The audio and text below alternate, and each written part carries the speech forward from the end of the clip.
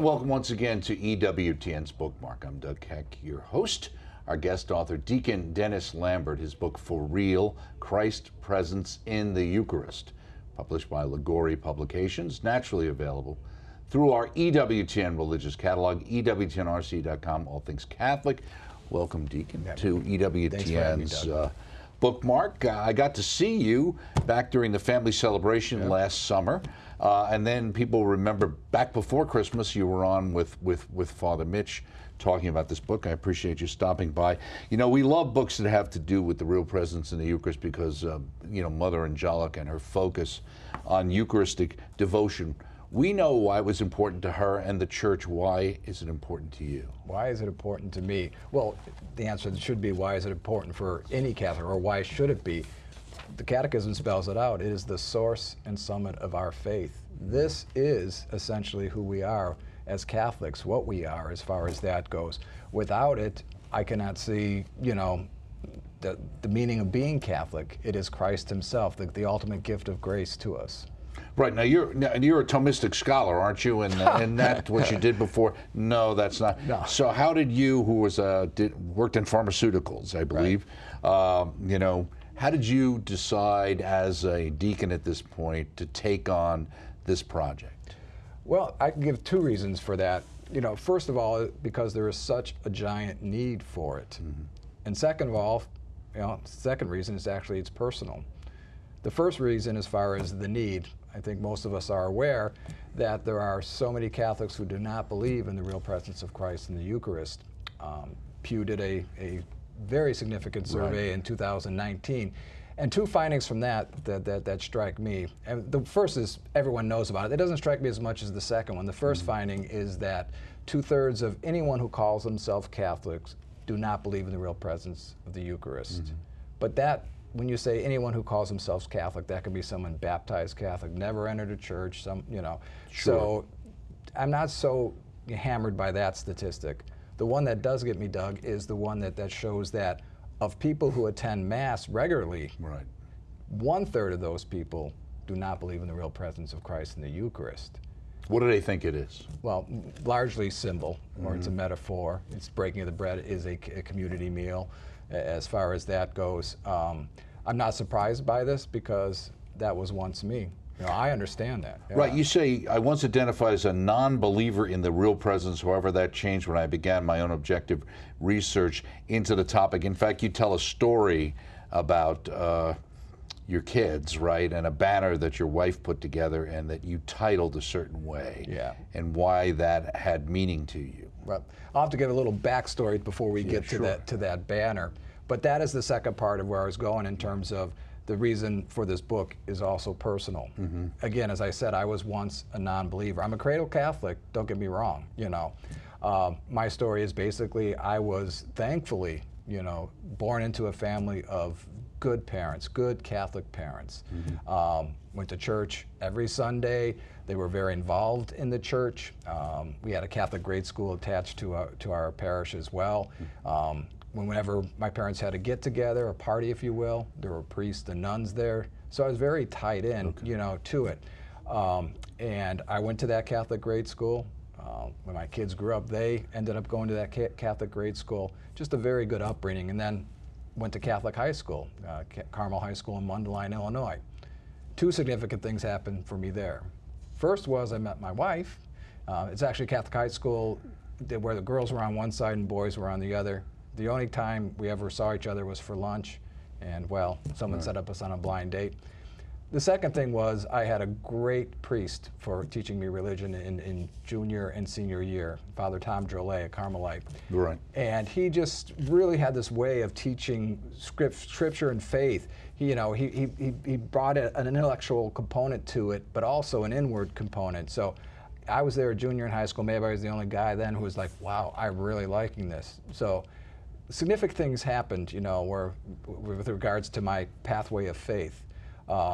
College. You had the typical thing where you go to college and then find yourself questioning your faith. So college comes around, and I don't know how it happens, but suddenly I have all these questions about my faith. I developed a little treatise, you know, here's little Dennis's treatise about the church.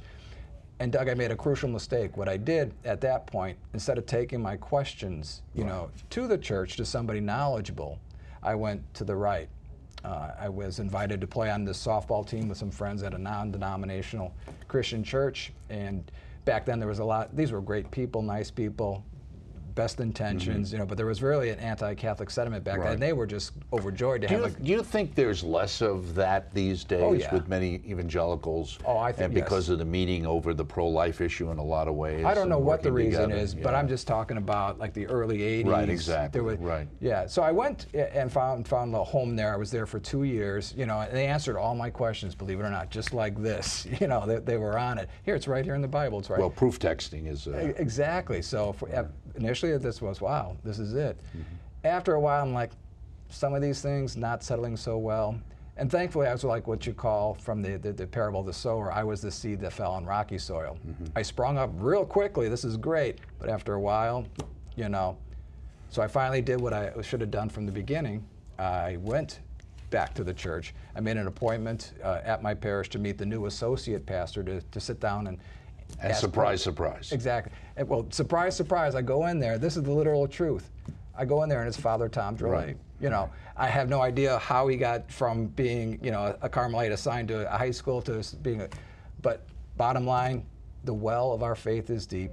I returned to the church. In fact, I remember the day I actually physically went back into the church. I'm walking down the middle aisle. My parents are front and center. I slip into the pew behind my dad and tap him on the shoulder. I go, Dad, I'm back. And he turns to me and he says, I was just praying for you to return. I was back, Doug, but not really. Those 2 years, in the non-denominational world really dinged me. Especially with the Blessed Mother, right? Blessed Mother and the Eucharist. I carried with me forward, again, just that the Eucharist is a symbol. Right. Which brings me up to the Eucharist, the banner we were talking about. Right. My kids ended up going to that same Catholic high school. They're making their first Holy Communion, each of them. My son was first, and we were asked, to create a banner. You put it at your pew for your family. Right. But instructions were, design it, and then sit down and talk to your child about what it means. So my wife was the artist. She did it, but I directed her. This is what to put on it. Right. On the banner it says, I remember. And there's nothing wrong with it, but what I did, Doug, I sat down with my children and explained to them, when you receive communion, you remember all the good things God did for you, that He died on the cross. Nothing wrong with that. But as we know, I left out something very significant. Well, what about your wife? What was her take on that when you did that? Unfortunately, it goes to show the significant role a man plays in the family dynamic. She followed me. So my regrets are, I withheld from my own children the truth that they were receiving the body, blood, soul, and divinity of our Lord, and in the process, too, taking my wife down that path as well. Now, you talk about, throughout the book, your main thing, you have this concept or an analogy of a relay race. Right. And that's how you go about, in fact, kind of teaching about the real presence and supporting it scripturally, etc. How did you come up with the idea of a relay race? I have no idea how I came up with the idea. It just kind of made sense. I wanted to, because I came to the point, too, first of all, I came to the point, obviously, where I had a reconciliation about this is our Lord, our God. It came to me, thinking about this term. I remember hearing about being a cafeteria Catholic. You go through the line, I want this. And I thought to myself, that's me. I don't want that to be me. So I sat on an intellectual course to really research the real presence of Christ in the Eucharist. So I got to the point where I'm on my knees, my Lord and my God, a believer. So fast forward now to wanting to write this book. I felt compelled, again, based on the need that's out there. As Catholics, we are called to evangelize. Pope Paul VI said the church exists to evangelize. St. John Paul the Great then says, our mission fields have focused. We need to be focused in our neighborhoods and in our pews. And again, with 1/3 of those Catholics that are potentially in those pews, not believing, I said, we've got to do something.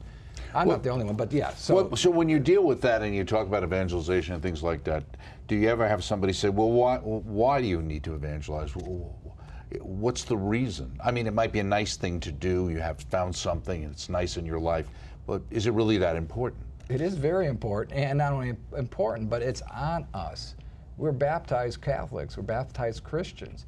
Part of that is sharing in the mission of the church, right? So how can we not? How can we not, when we're talking about the source and summit of our faith, you know, how can we not share that or want to teach that, knowing that, again, some of our brothers and sisters in our very pews start there, right. you know, and then we go out as far as to others who don't believe as far as that goes.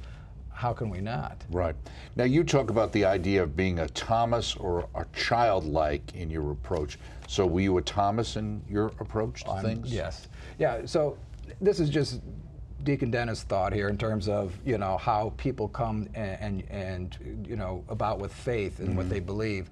I believe that God's creates us one of two ways, either like childlike or Thomas-like. By Thomas-like, I mean like the Apostle Thomas, you know, unless I put my fingers in your wounds, you know, I've got it, you know. I think the apostles. So you were a Chicago skeptic. Oh, exactly. Okay. Show me whatever. It's the Thomas person is the one who has to intellectualize everything.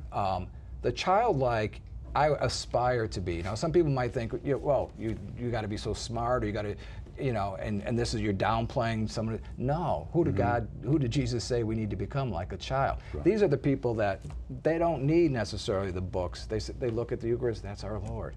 How I want to be that person. But some of us God made this way, you know, and actually we have to combine faith and reason. Thomas Merton says, you know, as about the role of faith and reason, you know, faith takes over where reason can say no more. So yes, I'm a Thomas. I wish I was more, just like didn't need that. Well, it's interesting you mentioned Thomas Merton, yet you've got this Baltimore Catechism quote about a sacrament as an outward sign instituted by Christ to give grace, which we all memorized when I was a kid. Right. So that's a little pre-Vatican II. Are you sure you're not being overly fundamentalist in your approach to the Eucharist here? I don't believe so. Short answer as far as that. I mean, to me, that's such a quick, easy definition of it. Why not go to it? I mean, again, then we can get into instituted by Christ to give grace and add these other things to it. You know, outward side of an inward reality is where it's going. You also have a really nice quote here from the USCCB, and basically it comes down to the idea of an analogy of a hug. Explain that. Yeah. Well, again, that was kind of going more like the Thomas-like versus the childlike. I'd have to actually see it to read it. Well, it says here, we recognize that the sacraments have a visible and invisible reality open to all human senses, but grasped in God's given depths with the eyes of faith. When parents hug their children, for example, the visible reality we see is the hug. The invisible reality is that the hug conveys love. We cannot see the love the hug expresses, though sometimes we can see its nurturing effect in the child. Yes, that's a really nice image. That's the sacraments. That was when we talk about that inward and outward reality. What really we're talking about the sacrament. When I saw that, I was like, that's it. Yeah. So what do you say to somebody who say, as you put out here, grace is free and undeserved, but yet it requires a response? If we don't do anything to get it, then how come we have to do something to get it? Let me take a step back on that, Doug, if I can, as far as grace. Grace, to me, first of all, it's ultimately what we receive in the Eucharist. Some people might say, okay, we receive grace, but so what? What is grace? What is this benefit? And I actually remember when I was a newly ordained deacon, my pastor gave me an assignment to do a PowerPoint presentation on the sacraments. So I'm working on that, and I know sooner or later I'm going to have to get to that question about grace. You know, what is grace? And I remember getting there and then being like a deer in the headlights. You know, what exactly is grace? How do you describe it? And I thought, well, I could probably tap dance my way around it, but I felt like I don't have a good answer. Being a newly ordained deacon, I thought I had to have an answer. If someone came up to me, I better have. So I actually started researching what is a good definition, a really true one. And then I came across the Catechism, 1996. Don't know if I nail it, but I'll paraphrase it. It says, grace is God's favor, the undeserved help that He gives us to hear and respond to His call to become His adopted sons, partakers of the divine nature and eternal life.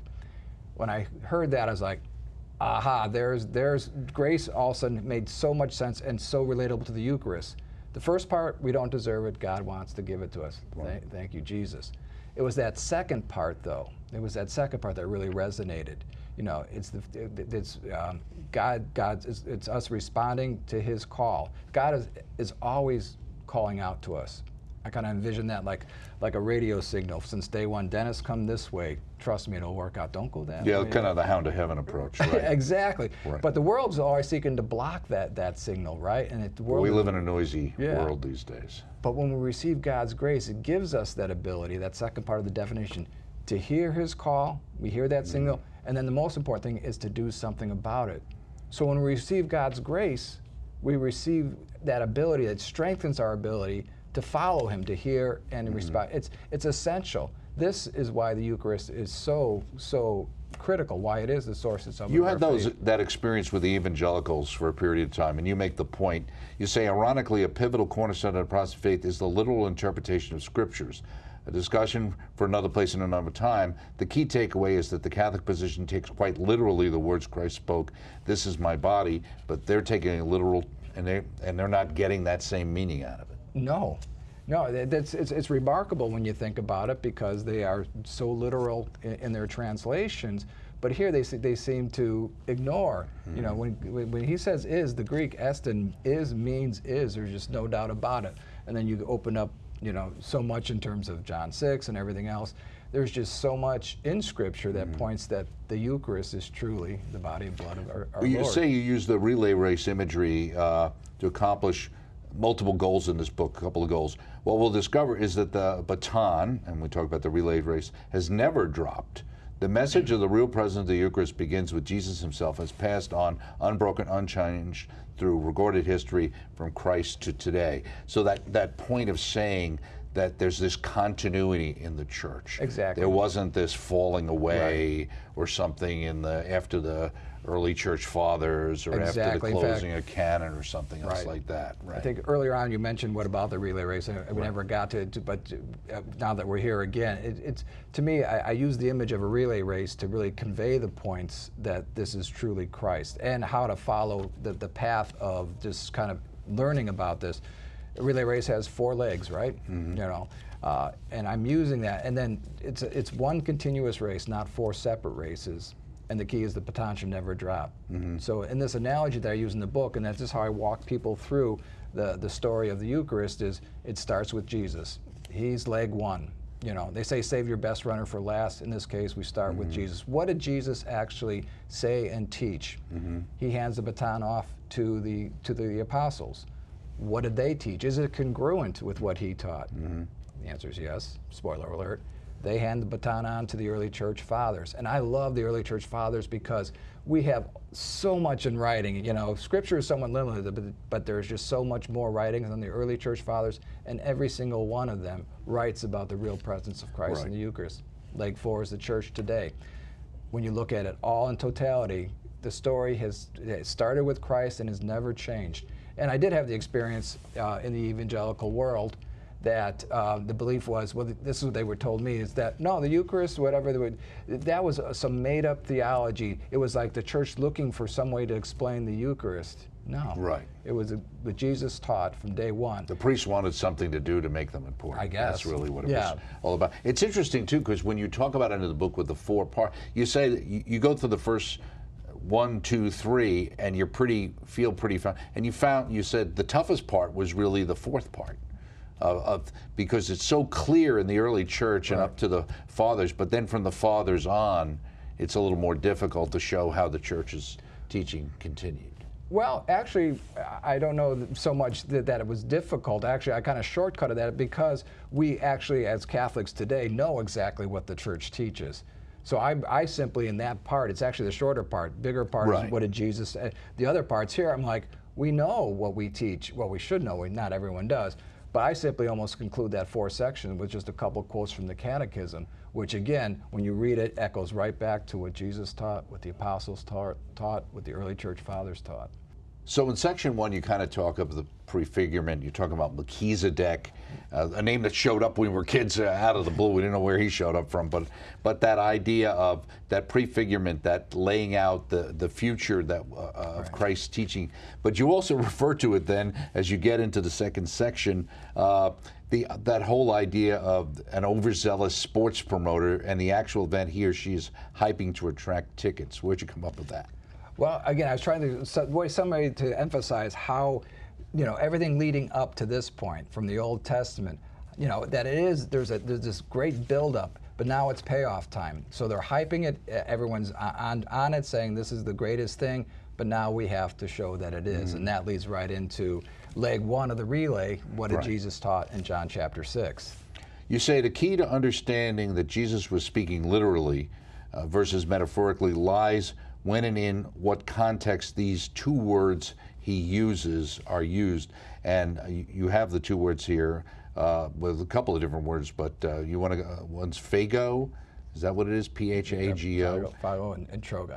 Okay, and why is that important to understand how those got used differently? Yeah. Well, this was actually one of the things that helped turn me into a believer. Again, I had the Thomas-like person as far as that goes, but as you go through John chapter 6, obviously Jesus is talking about that he is the bread of life, that you need to eat his flesh and drink his blood or you won't have life, all this kind of stuff. So a lot of times, again, our Protestant brothers and sisters will talk about it, that's all symbolic. Right. Wait a minute, we have a problem here. Not a problem, we have a solution. Trogon, first of all, phago is the typical Greek word for eat. Okay. Every day, eat.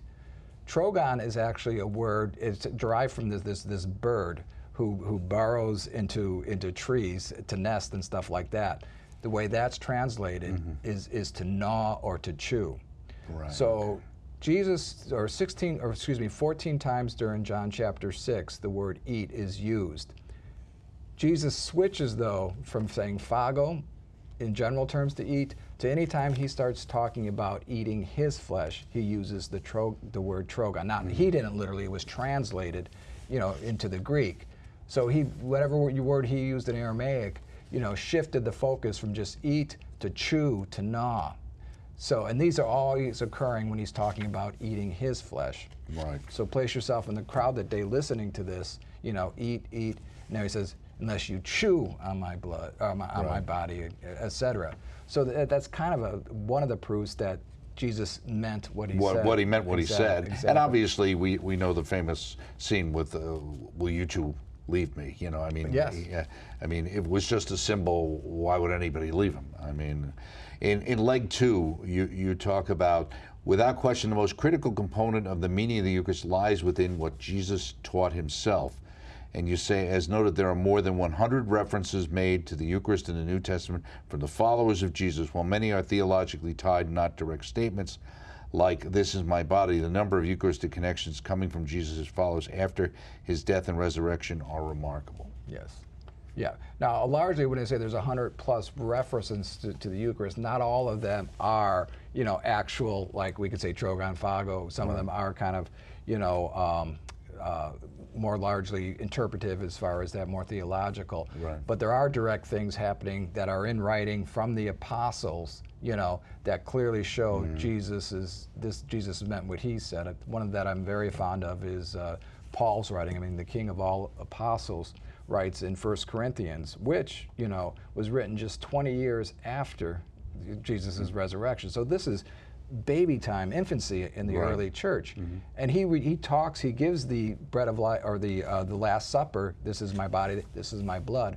Right after that, he follows it up with the need for you to receive the body and blood worthily, that you needed to discern the body and blood, and that you needed to examine yourself before it.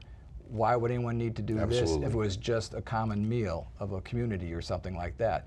This is just 20, that's why I'm saying that baton goes, it doesn't drop.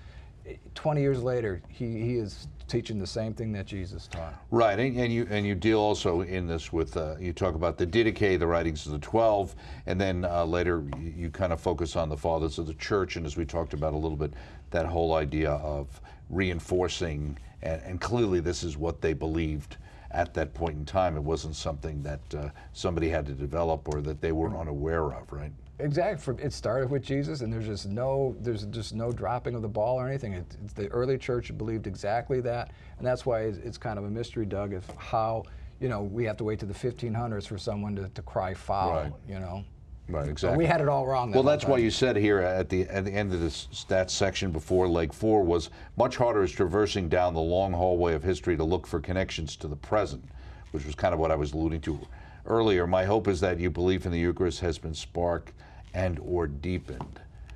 Is that how yours was? Yes, absolutely. I mean, in terms of learning all this stuff, it's, and again, I still wish I was more that childlike where I didn't need, you know, all this kind of intellectual stuff. But that's the way God built me. So how did we end up having so many lane violations, to use your metaphor about the relay race, in dealing with the real presence of the Eucharist? That we're sitting here in 2023, time period basically having to reintroduce people to something that the church has believed and taught for 2,000 years? Well, that's the ultimate question. We can speculate, you know.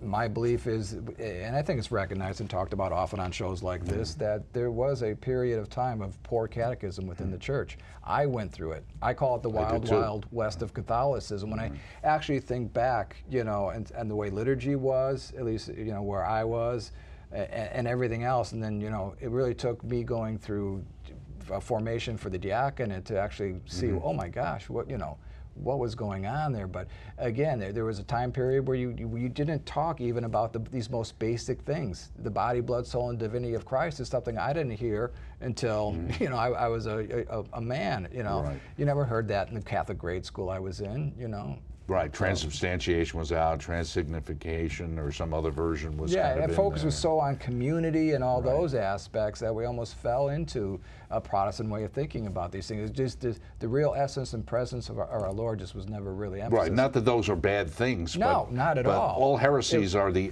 overemphasizing of one truth to the diminution of another truth. Exactly. And that's where you run into problems. Exactly. So, exactly. So when you decided to put pen to paper here, so to speak, how long did it take you, and when do you write, and how do you write?